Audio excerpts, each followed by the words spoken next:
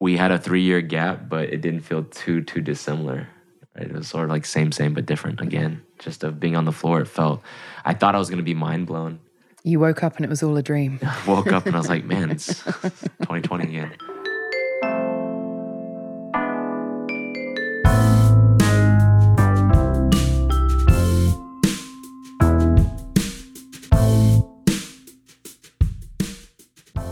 Hi, everybody, and welcome back to The Human Element, Carat's podcast focused on finding ways to inject humanity and insight into modern marketing. I'm excited to kick off our first episode of 2023 with some of our favorite returning guests, Sarah Stringer, EVP Head of U.S. Media Partnerships at dentsu, and Michael Liu, SVP Head of Innovation at Carat, to cover all things CES, the annual trade show showcasing the latest products and technologies within the consumer electronics industry. Sarah and Mike, welcome. Hi, thanks for having us. Yeah, thank you. It's great to be here. So CES looked a lot different this year, not only being the first one back in 2 years in person, but the timing really only allowed for about 48 to 72 hours of a trip. Can you give us a day in the life of what your trip looked like this CES? Oof, I mean, it's back. It feels like it's back. There is a lot of people here. It's kind of overwhelming, actually. Trip back was, crammed media executives on every single flight, lots of flight delays, but people are pumped to be here. And it really kind of feels like we've come back to sort of big media conferences, like back full-fledged. I mean, I think Cannes was probably like a good start for 2022, but this definitely feels like, dare I say it, 2020 didn't happen, even though I'll be honest, we have all been joking that this is probably going to be an enormous super spreader event. Yeah, there's a ton of people here. I'm quite surprised, but I gather a lot of people just kind of want to get back to the floor, see what's been going on. It's been a lot of growth. I mean, 3 years is a long time. And so for all these, I guess, companies that haven't had work trips or trips in general to spend time with each other, and, a lot of their counterparts might be across the world. I've heard this is like a great place for them to just meet at and connect and see people they've probably worked with for many years without meeting them in person. So surprised but not surprised. There's so many people here, but it does feel like it's back in full-fledged. So when did you both arrive? So I arrived Wednesday afternoon and literally dumped my bags, grabbed my badge, went onto the show floor on press day. And for anyone who hasn't been to CES before, I mean, the whole, structure of the show, it's really quite amazing what they build, but you would be surprised in how short a time period they actually build it. I went in on show floor probably about 5 p.m. There are cherry pickers like whizzing around you. There's no health and safety. Basically, look after yourself. You're lucky to be here. So there's scaffolding all over the floor, and there's just a lot of exhausted people sleeping in corridors after what I imagine is probably a very hectic, at least 24 to 48 hours. So I got onto the floor, had a quick look around some of the sort of the key areas that had been already set up. LG was already like letting people in. Some of the other like big TV like companies like Sony, as much as they made the announcements, weren't actually really allowing people into the space until launch day. So it was good to get a bit of a head start, and also nice to contextualize what I was reading on the flight. Mike and I were being nerds and doing our homework early. So both of us were live adding to links and press coverage that we were seeing on press day before obviously then kicking things off properly on Thursday. Yeah, I was supposed to come in at the same time as Sarah, but my flight got delayed, so I didn't get to do all that stuff. But I was living vicariously through her, and we were big nerds texting each other and trying to just figure out what was going on and what to expect because, it's been a while since we've been back here. So, we were anticipating, was it going to be the same thing or is it going to be a completely different experience here? But felt very same, but different slightly, yeah. Yeah, completely. Absolutely. If you could explain CES this year in one word, what would it be? Back? I don't know. Attended? You just feel like Full. We're going really factual on this one. Yeah. Full. Yeah. Yeah, it's honestly is. I can't tell you just how rammed it is. Like very busy. And even, not only obviously the showroom floor, like there are queues to get into exhibits and so forth. Maybe it's that we're just way more aware of crowds now because obviously it has been a while since we have been in an environment that is so tightly packed like this as a conference. So maybe obviously the last 3 years has really also made us hyper vigilant around just how many people are around. I don't know if I was as conscious of all the crowds on the conference floor as well as the events and the parties because I went to a party last night and it was just so packed that I just had to get out of there. And that could be A, that I just have no patience for crowds anymore, or B, that, I was just really conscious of, man, I'm going to get coughed on, sweated on, spit on, all these. What kind of party Welcome is to a this? media What event. kind of party is this? But just being around a lot of people was just kind of felt uncomfortable. So I think that sort of mentality transferring over from the pandemic into a large scale event, which is pretty much like possibly kicked off the pandemic, comes full circle. Maybe that's the word, full circle. Nice. I like that. All right, maybe that's our subtitle of this pod. That said, though, why do you think CES is still important for brands to attend? It's still the place where people are making their projected view of the future of how we'll live, near future, far future. And, we spend so much time as a society with technology nowadays that, whether it's in the home, in the car, by ourselves, with friends, out and about, like technology plays like an extremely important role and a huge role in how we interact with one another as well. So I think it's just a great place for us to be inspired, for us to be able to see how others are seeing the future in their perspective. It's really cool just to kind of see what that could look like to better inform how we as agencies and brands should be speaking to them and interacting with them. Mike did an amazing job when he was running through our sort of trend predictions for 2023, talking about things like generative AI, that, AI has been a common theme and trend, but it's quite hard to qualify that kind of like on the floor of a place. But CES gives you that tangible hardware, like this is something you can put on your face and have a look at the latest AR wearable, or, this is a collaboration between Sony and Honda on a car that they're working on. Like it gives you a physical, believable thing that is built that you can aim for, that makes you think this is a step closer to becoming a scaled behavior for people. Interestingly, I think maybe this year more than other years, and maybe moving forward, that events like this will become the way that some of our, clients and partners and, agency folks will regularly meet up in person to actually have maybe different conversations.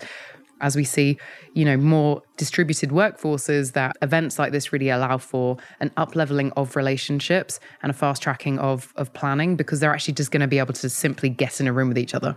I'd gather in the past that CES was a conversation of, wow, these are some really cool technologies and things that are going to really affect our future and how we interact with media and things like that too. But then the deeper that integration goes and how far in advance that the technology that's powering it is AI, AR, things like that. Like we're getting to conversations about ethics, we're getting conversations about privacy and regulation and data safety. These are things that were probably not as prevalent of a topic in years past.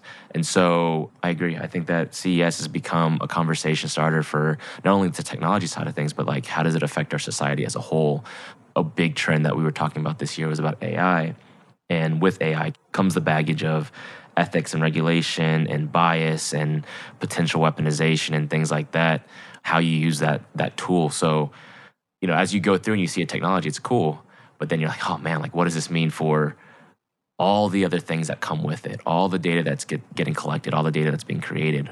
How do we as a brand or an agency actually work with this and move around what will come out of this, which I find fascinating now. Yeah. Kind of thinking about it. I actually saw a really interesting post, and it was just a soundbite. I have not read the whole thing as a preface, that Doug O'Reilly shared, saying that some people are talking about ChatGPT as a scaled mimicry engine because it essentially scrapes and mimics things. And I was like, that's actually really interesting. We kind of still think that AI is smarter, but it's not really. It's just cobbling things together. So I think things that we can contextualize more and it feels like it's more real.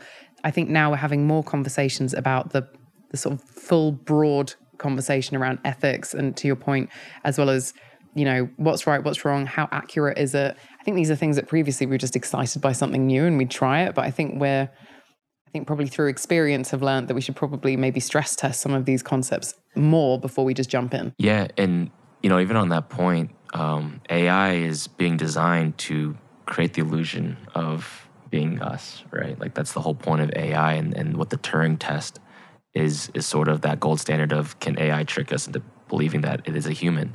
And I heard actually a lot of the training data that's used is on Wikipedia. So I mean, Wikipedia is a grand source for a lot of things, right? There's a lot of dangers, of course, because it's crowdsourced as well, but it's being constantly being tried to being validated, but obviously it has bias, right?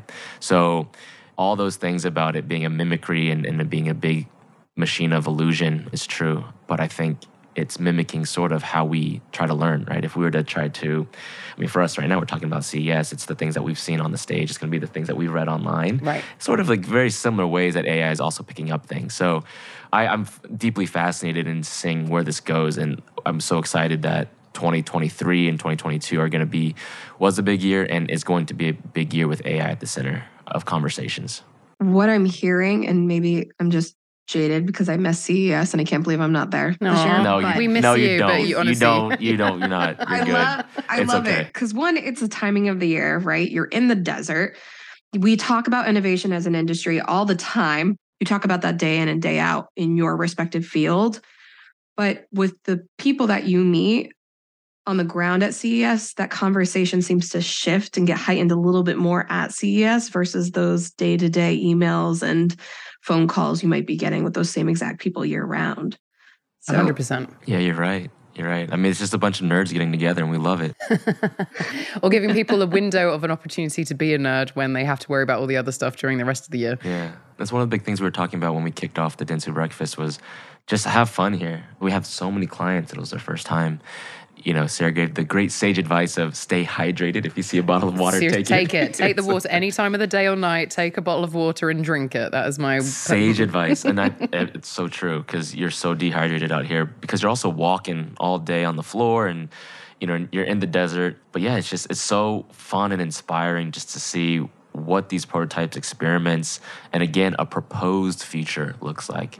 You know, we see so many things that hit the floor 10 years ago, 5 years ago, 3 years ago, you know, that aren't there anymore.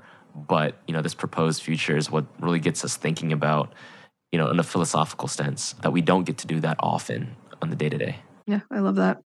So before we start talking a little bit about the future of media and technology, what brands or companies made an impression on you this year at CES? I think it was interesting that Sony decided not to show any TVs. I think that was really interesting. Like, look, CES is historically a TV show. Like, that's kind of its bread and butter. And it's interesting to see sort of like one of the really big, you know, tried and true Sony platform, like not talking about TVs. So their big news was the PlayStation VR 2. And obviously it was interesting because they had put the sort of traditional like TV section next to their gaming and metaverse and AR and VR section as well. So I thought that was also quite interesting, I guess, with where we've seen sort of the mood of the industry into immersive tech, that we sort of see like the big flagship TV companies being kind of put next to some of these like really hot areas that people are really talking about.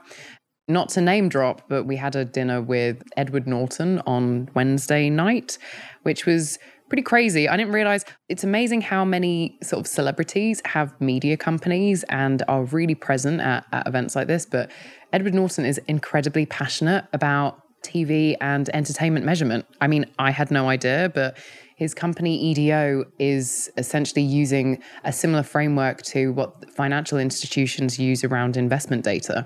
And I think it just goes to show like the amount of rigor and interest and science that's going into media. And again, I think the industry is moving into so performance heavy, you know, really laser focused, you know, effectiveness of every single impression. And I thought that was really interesting. And this sounds really patronizing, but I was very impressed with I was like, this is your like, what, probably second, third, fourth job, but you do it very well. So he was very inspiring to listen to and also to sort of contextualize where he as a actor and content creator was coming from as to why he cared so much around how effective and efficient the business model is, even around marketing TV shows and movies. Because if you think about it, many actors are obviously now compensated on the performance of the end product versus just a flat fee to sort of get them to sign on. So I just think it's an interesting switch from sort of just an idea of like awareness and flashiness that we're really seeing like so much focus on the nuts and bolts of performance and measurement. Yeah, I mean, that's a good point because even we had a conversation with Paris Hilton. She has her own media company, and I think it's really important for them to, you know, as they build their empire, be aware of all the technology that's available, where the trends are going, where people are going to be, because they find this as like a completely different new revenue channel. I also agree. I think Sony did a lot of great stuff. That was a fascinating thing that Strings pulled out and, brought to my attention too when she first hit the floor. It was like Sony isn't even showing their TVs. They're showing all the other screens that they're creating, which kind of fits into the narrative that we're talking about for the past couple of years or few years was, screen agnostic and just transmedia storytelling is a really big way that all brands are looking at the future of being in front of, consumers at any point in time. I'd say one of the companies that I read about first, and I haven't visited the booth yet, which I'm going to go tomorrow, was DeepMind's Rememory booth.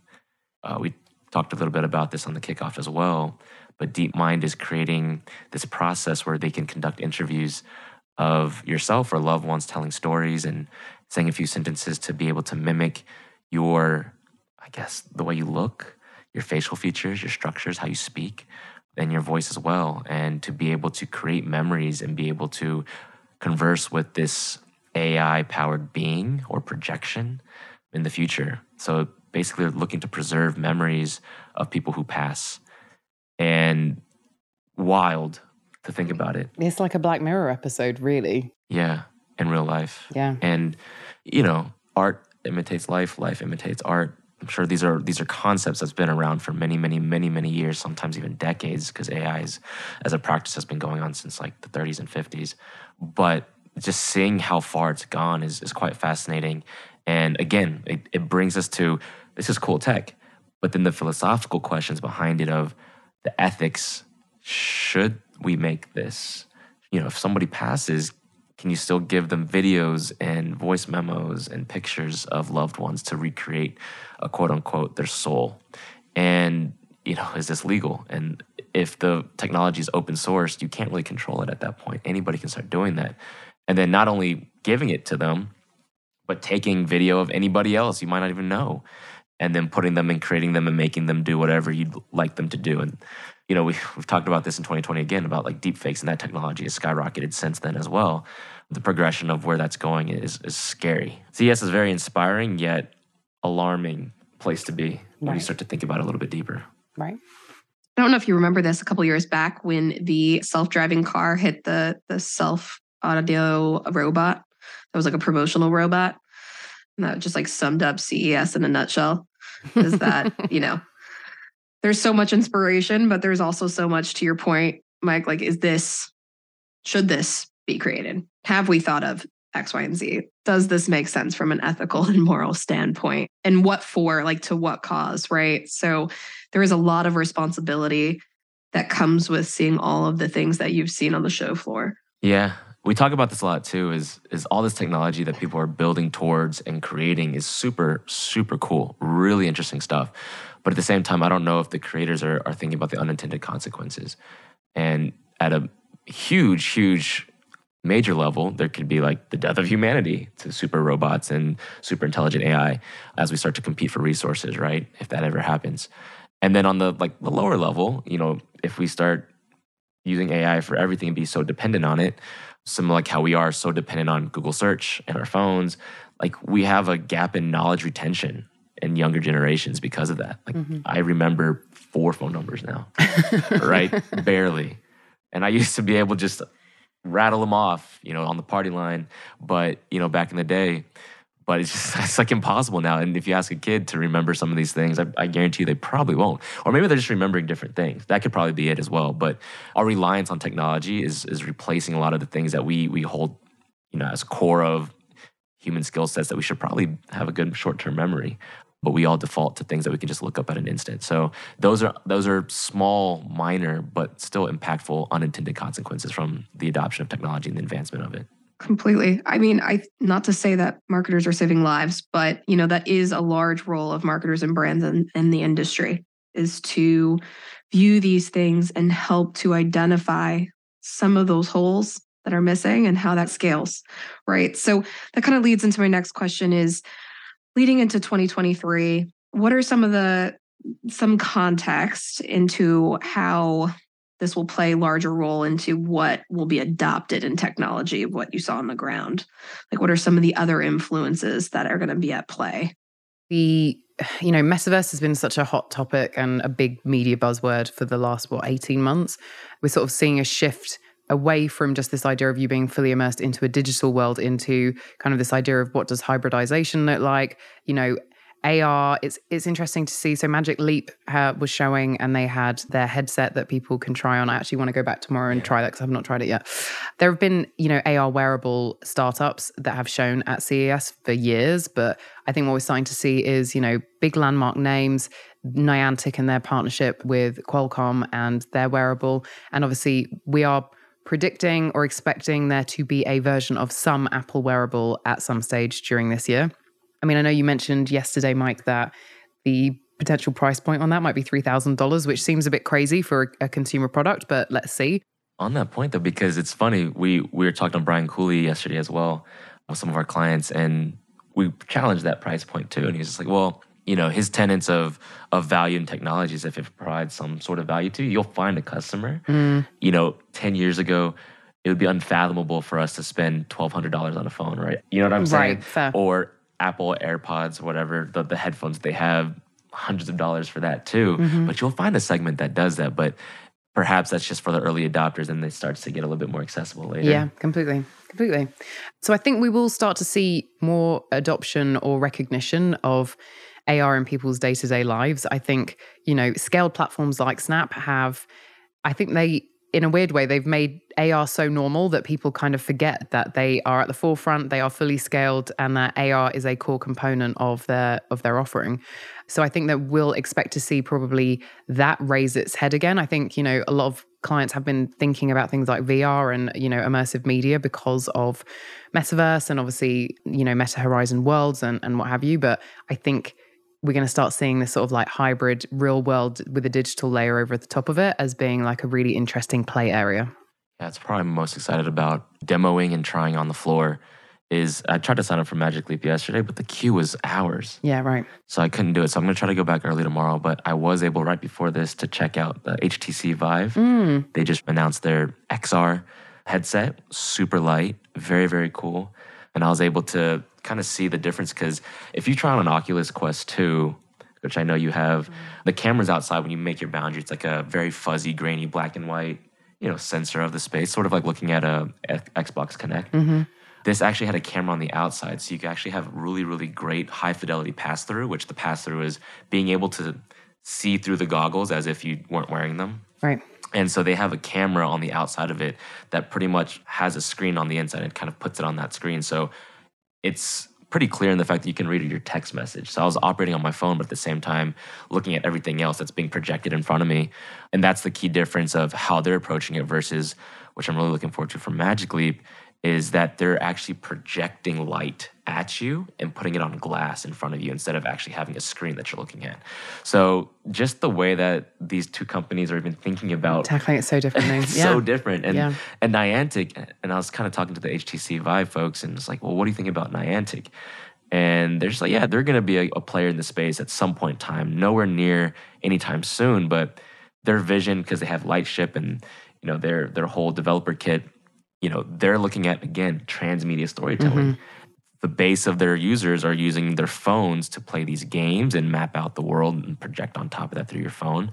And then another screen could be these goggles. And so being able to seamlessly go through all of them just really fits that storyline of just kind of just being everywhere and having a very consistent experience. And as marketers, making sure you have a consistent brand story across every single touch point you have. Yeah.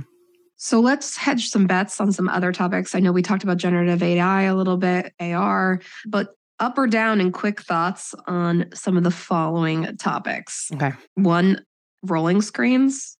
Can we say that they're gone now, or like? I think they're going to cool. continue to grow. I think that the price point on a rolling screen is still pretty high. $100,000. Yeah, I mean, like, come on. But I mean, I think that the idea of having a less technology in your face, everyone's looking for that minimalist lifestyle at home. The idea that you as much as you might love TV, you might not want it constantly glaring at you all day. I really like the concept of a rolling screen. I just think they're too pricey right now. Yeah, if you think about it, the gut reaction is like, why the heck would anybody want to buy this? Or who would use a rolling screen and all that kind of stuff too? But if you look behind it, it's, okay, what are they trying to enable in 5-10 years? they're just experimenting. These are prototypes. They're great.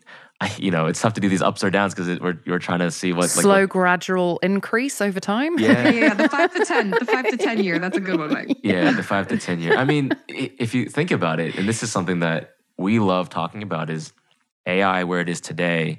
And again, it was a practice since the 30s and 50s, right? And it's a concept that's an ancient civilization concept in general. But we've been expecting it to be HAL 9000 for however many years.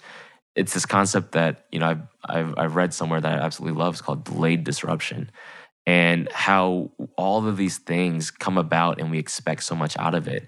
And so then everybody goes through that trough of disillusionment and then it comes back again, sort of like any hype cycle. Same thing with metaverse, same thing with AR, same thing with VR. QR codes. All we need is a global pandemic to get those, popping again.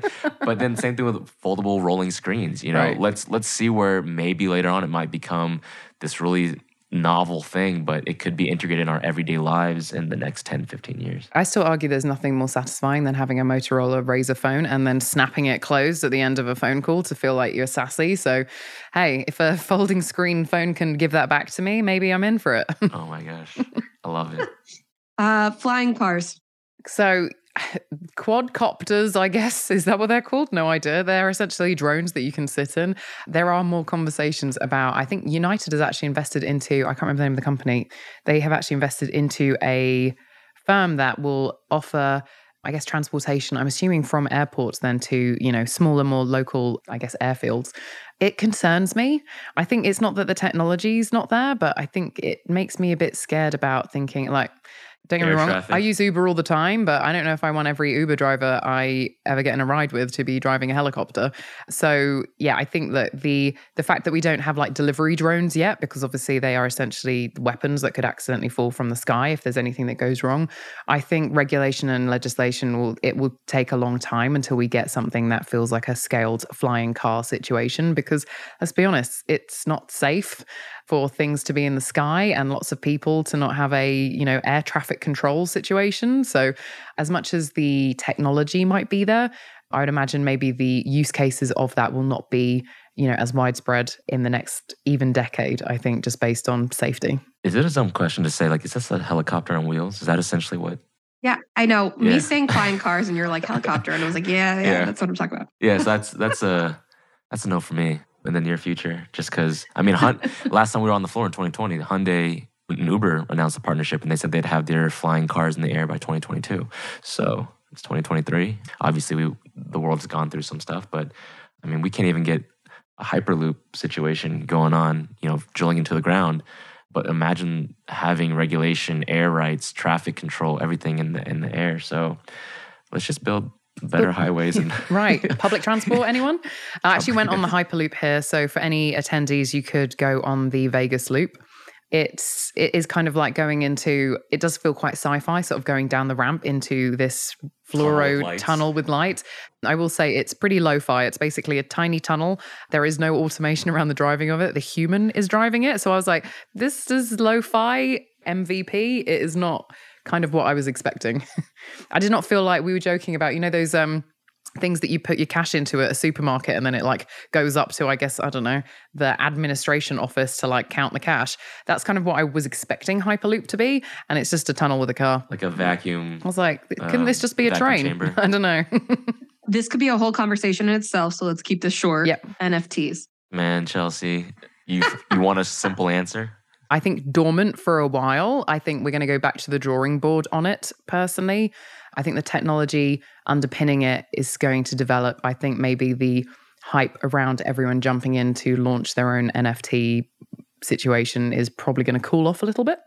But I do think where we probably will see the biggest growth will be around loyalty schemes and the evolution of what that looks like. So I think it will be a slow burn for the next couple of years. Yeah. And a simple answer, yes. I believe NFTs will still be a thing in 2023. It will be not a crazy mania bull run market as we've seen in 2021 and the first half of 2022 or part of 2022. We've labeled this trend or anticipatory trend of Web3 having its rebrand moment.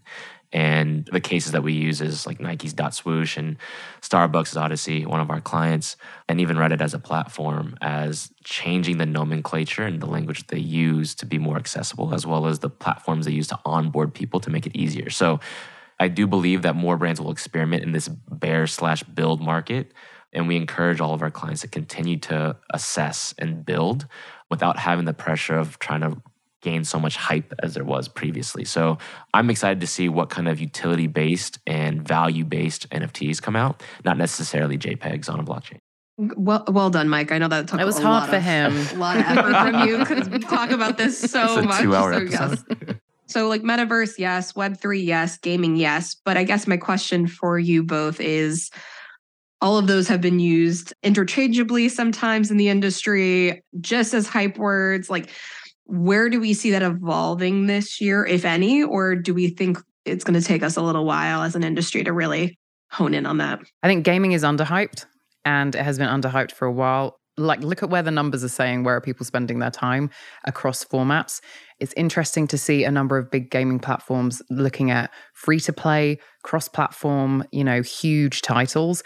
It's just all pointing to more inclusivity, more people getting into a game. Really the idea of building out these sort of universes and or places to socially hang out. Fortnite, they've been adapting obviously into creating like more social worlds, or at least branded worlds. Fortnite, Roblox kind of get used in this sort of metaverse space. I think the reason it's probably metaverse is the social element around it. Moreover, there's so much more to gaming than just Roblox and Fortnite. And I think that a lot more clients should take gaming more seriously. I think when it comes to metaverse, I think people need to really understand, like, what are you trying to get out of it? I think still what is the technology that you're expecting someone to on-ramp into, say, a quote-unquote metaverse experience? Because metaverse is meant to be, in its purest form, interoperable. We do not have any interoperable platforms as of now. They are multiverses in the terms that you can go into an environment and you can kind of get deep into an environment like a Roblox or a Fortnite or a Decentraland, but they're not talking to each other. So I would like kind of there to be a reassessment of the word or use of the word metaverse. I'd like us to maybe rebrand that immersive media experiences so people feel a bit more inclusive around the idea of AR and so forth, and the idea of a sort of open world social get together is kind of like that sort of metaverse space, whether that is in a digital environment or a digital layer over a real life experience. I think that metaverse will have a bit of a rethink, and I think that more clients should start thinking gaming first, metaverse second, versus again this kind of hype cycle, which was, how do I enter the metaverse? How do I make sure that I'm there first and foremost, without necessarily having a really good reason as to why, or a fully thought out plan as to why should their product be there, and what is the differentiated reason that they can either be experienced in a digitized environment. I concur. That was beautiful. Thanks. That was so well said, and I agree with all of that. Awesome. Aligned. A few more. Sustainability in tech and media, how that will affect and impact media. Yeah, I'm actually really excited about the sustainability aspect, and one of our trends is accountability and sustainability. We are reading and seeing so many corporations have their own commitments and their statements of, we want to be, carbon neutral by X date, many of which are being called out and criticized of greenwashing. In many aspects, that's true. But then there's also a lot of great things that we noticed. Something we pointed out yesterday is that a majority of all the keynote speakers and technology companies that came out, the first thing they actually talked about was sustainability goals and what they're doing to achieve those. And I found that quite interesting to hear that was the first thing that many of them want to put their foot down and say. So that does double down on their commitment, which is great to hear as a whole for humanity, but then also the development of the products that they're having. So one of my favorite products that I saw and heard about was the Samsung washing machine that they're trying to eliminate microplastics from the ocean. A lot of that's the upstream of washing these things, and a lot of the fabrics have microplastics in it that just gets pushed back into the water stream. And so having it come and being stopped at the source is really, really smart and really, really cool. So I love seeing products like that being developed. Goodyear developing a 90% sustainable tire. On top of that, it actually boosted the performance of the tire. So it's a win-win situation. And there's just a lot of other technology companies that are building their devices with sustainable products and having a recycling program and upcycling program. So I really respect seeing a lot of companies having those commitments and actually having accountability and bringing those through. From a media perspective, there are a lot of companies that we're exploring and working with already with some of our clients that are trying to look at more green ways to serve media and work within our industry. A lot of that is supply chain, from even just the digital ads and how much energy those cost and offsetting those and sort of counting and quantifying the impact and carbon footprint that our advertising has. So going through that supply chain is quite, an important piece of what we do in our field. So I know dentsu, we're working on our own product for that too, to come out this year, I believe, right? Yeah, correct. So I'm excited to see, how our clients adopt that. And if, as a corporation, they have their own green goals from the product side of things, if that carries over into their media line of business as well. This is way up. So basically, as a trend, way up. Sustainability up. Up. Yeah. I mean, not to get too meta about sustainability, but we need technology to hold us accountable on tracking against our sustainable efforts and how we're saving. So back to your full circle analysis, Mike, it's full circle here with sustainability, technology, and media. Based on all the technology and innovation we just covered, what advice do you have for marketers to be acting on today? I mean, we're about to probably go into a relatively turbulent year, I think, for marketers. I think a lot of marketers are going to feel quite pressured around ensuring that every dollar counts. And it's not to say that every dollar previously shouldn't count, but, I think we are likely to see slightly more hesitation, potentially smaller budgets, the potential of, flexible pullbacks or like last minute additions of spend to market. So I think my recommendation for brands, particularly this year, would be still look to have an innovation agenda set. Still look at trying to earmark a certain amount of money and a hypothesis as to what you're trying to achieve. And it should be achieved based on where your audience is. And I think this maybe also helps remove maybe some of the hype cycle stuff that we've seen over the last couple of years. Have a sense of what is the short-term KPI you're looking to achieve, but also what is the long-term learning you're hoping to get out of it as well. I wouldn't say stop innovation in a turbulent year. I actually think in some cases, a lot of really great pivots are made in pressured years, because if you don't have enough money to do the really crazy big thing, you might be more open-minded to trying something new in a smaller way elsewhere. The context of us going into 2023, one of the biggest factors is what you just said about having a turbulent economic year and having a lot of economic uncertainty, not only from our clients' business, but even the consumers that they're going after. That affects a lot of things, from what they buy, how long they keep something, when they upgrade. Brand loyalty will play a huge role in that, or that'll have a role in brand loyalty as well. I've already spoken to a lot of clients who already mentioned that they'll be cutting a lot of their innovation budget upfront, which is fine. It makes sense as a business. But I think a lot of these constraints breed brilliance, and a lot of these constraints breed innovation and how you approach it too. So even if you don't have the large budgets that we might have had in previous years, the objective that you should have as your brand, you can still accomplish that through an MVP or try to build something slower instead of having to hit crazy hype cycle, press news, and things like that.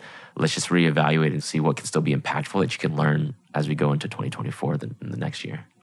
I was on the DV attention panel yesterday, and we were sort of talking about testing in a turbulent year. And I think, for something like attention economy, where, dentsu is just celebrating its fifth year of research, that a number of tests that clients can do are still with large trusted platform partners that, it's not about saying that you're not going to be spending in those areas that you're already safe, but the fact that you get to optimize against a brand new way to deliver, better business outcomes for you is a really amazing innovation that you can test, that sort of takes this fear factor out of it's an untested platform. Like, you're still going to be there. You're still going to have all the rigor that you would normally expect around audiences and so forth, but you still get some really interesting learnings and like innovation opportunities. I think it's just about sort of what do you view as innovation? And I guess what is your sort of risk factor of trying something completely new versus maybe, as you mentioned earlier, Chelsea, like small I innovation versus like capital I innovation.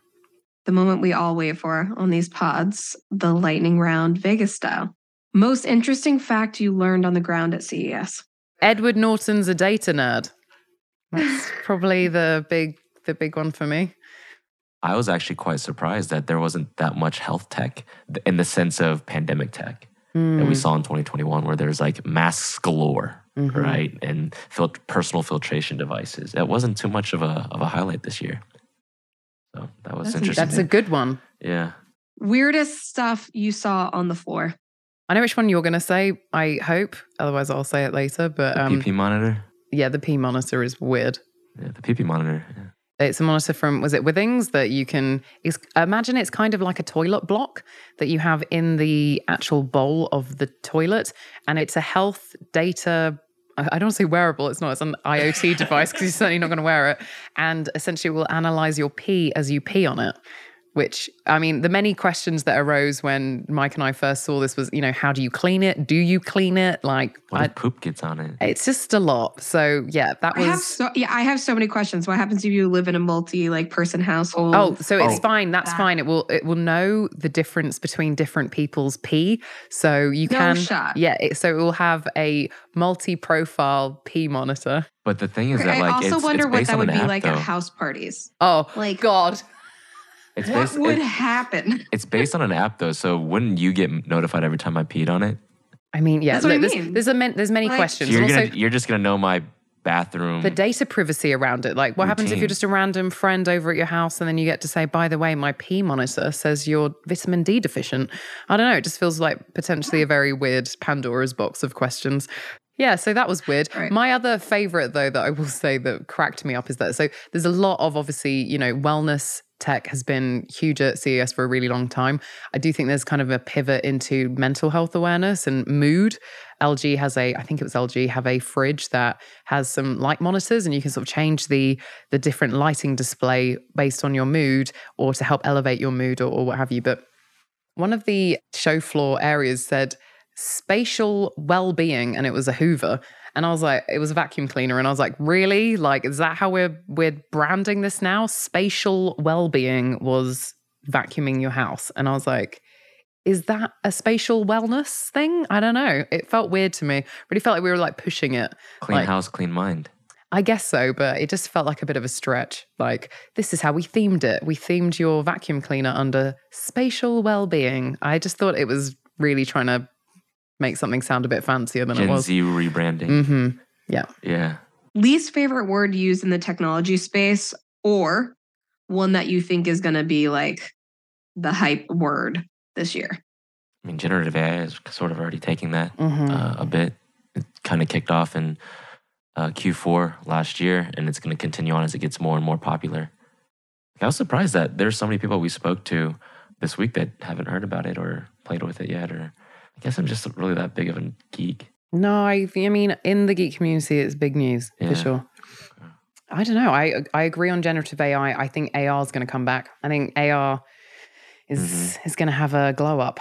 Yeah, I think metaverse will kind of be toned down a bit. When it was associated with so much hype and fanfare, it was easy to sort of associate everything into that. But yeah, I think gaming and AR is going to kind of take center stage more. One reason why you love or love to hate CES? That it's in Vegas? Yeah, I'm not a huge Vegas fan, I'll be honest. I feel like I can't walk more than maybe 30 steps before bumping into someone from the industry, which is kind of like being in a giant village and everyone weirdly knows each other. So yeah, if you're trying to keep it low key or like under the radar, this is not the place for you. You're definitely going to bump into a million people you know. Hey, are you the person from the cover with LeVar Burton? That's going to be me. That is me with Geordie LaForge. You're right. And for context, everyone, I was on a panel with SiriusXM. Thank you, SiriusXM, for having me, with LeVar Burton. And he is an incredibly amazing, lovely person. But also as a Star Trek nerd, I was like, oh shit, it's Geordie LaForge. So that was pretty cool. That's amazing. Sarah, Michael, thank you so much for joining us. We look forward to having you back on real soon to pulse check all of this technology, innovation, and advancements that we talked about today. Thank you so much. And Chelsea, good luck with your pending, expecting baby. Thank you. If there's any technology that was on the show floor, artificial wombs, with that, let me know. Artificial wombs, 2024. I would buy that for $100,000. So screw the screens. I'll do the artificial womb. Womb tech. That'll be the next big trend. And it's powered by rolling screens. And thank you again for listening to another episode of The Human Element. You can find us anywhere you can find your pods. Give us a like, subscribe, or send us a note. We'll be back out to you real soon. And in the meantime, be well.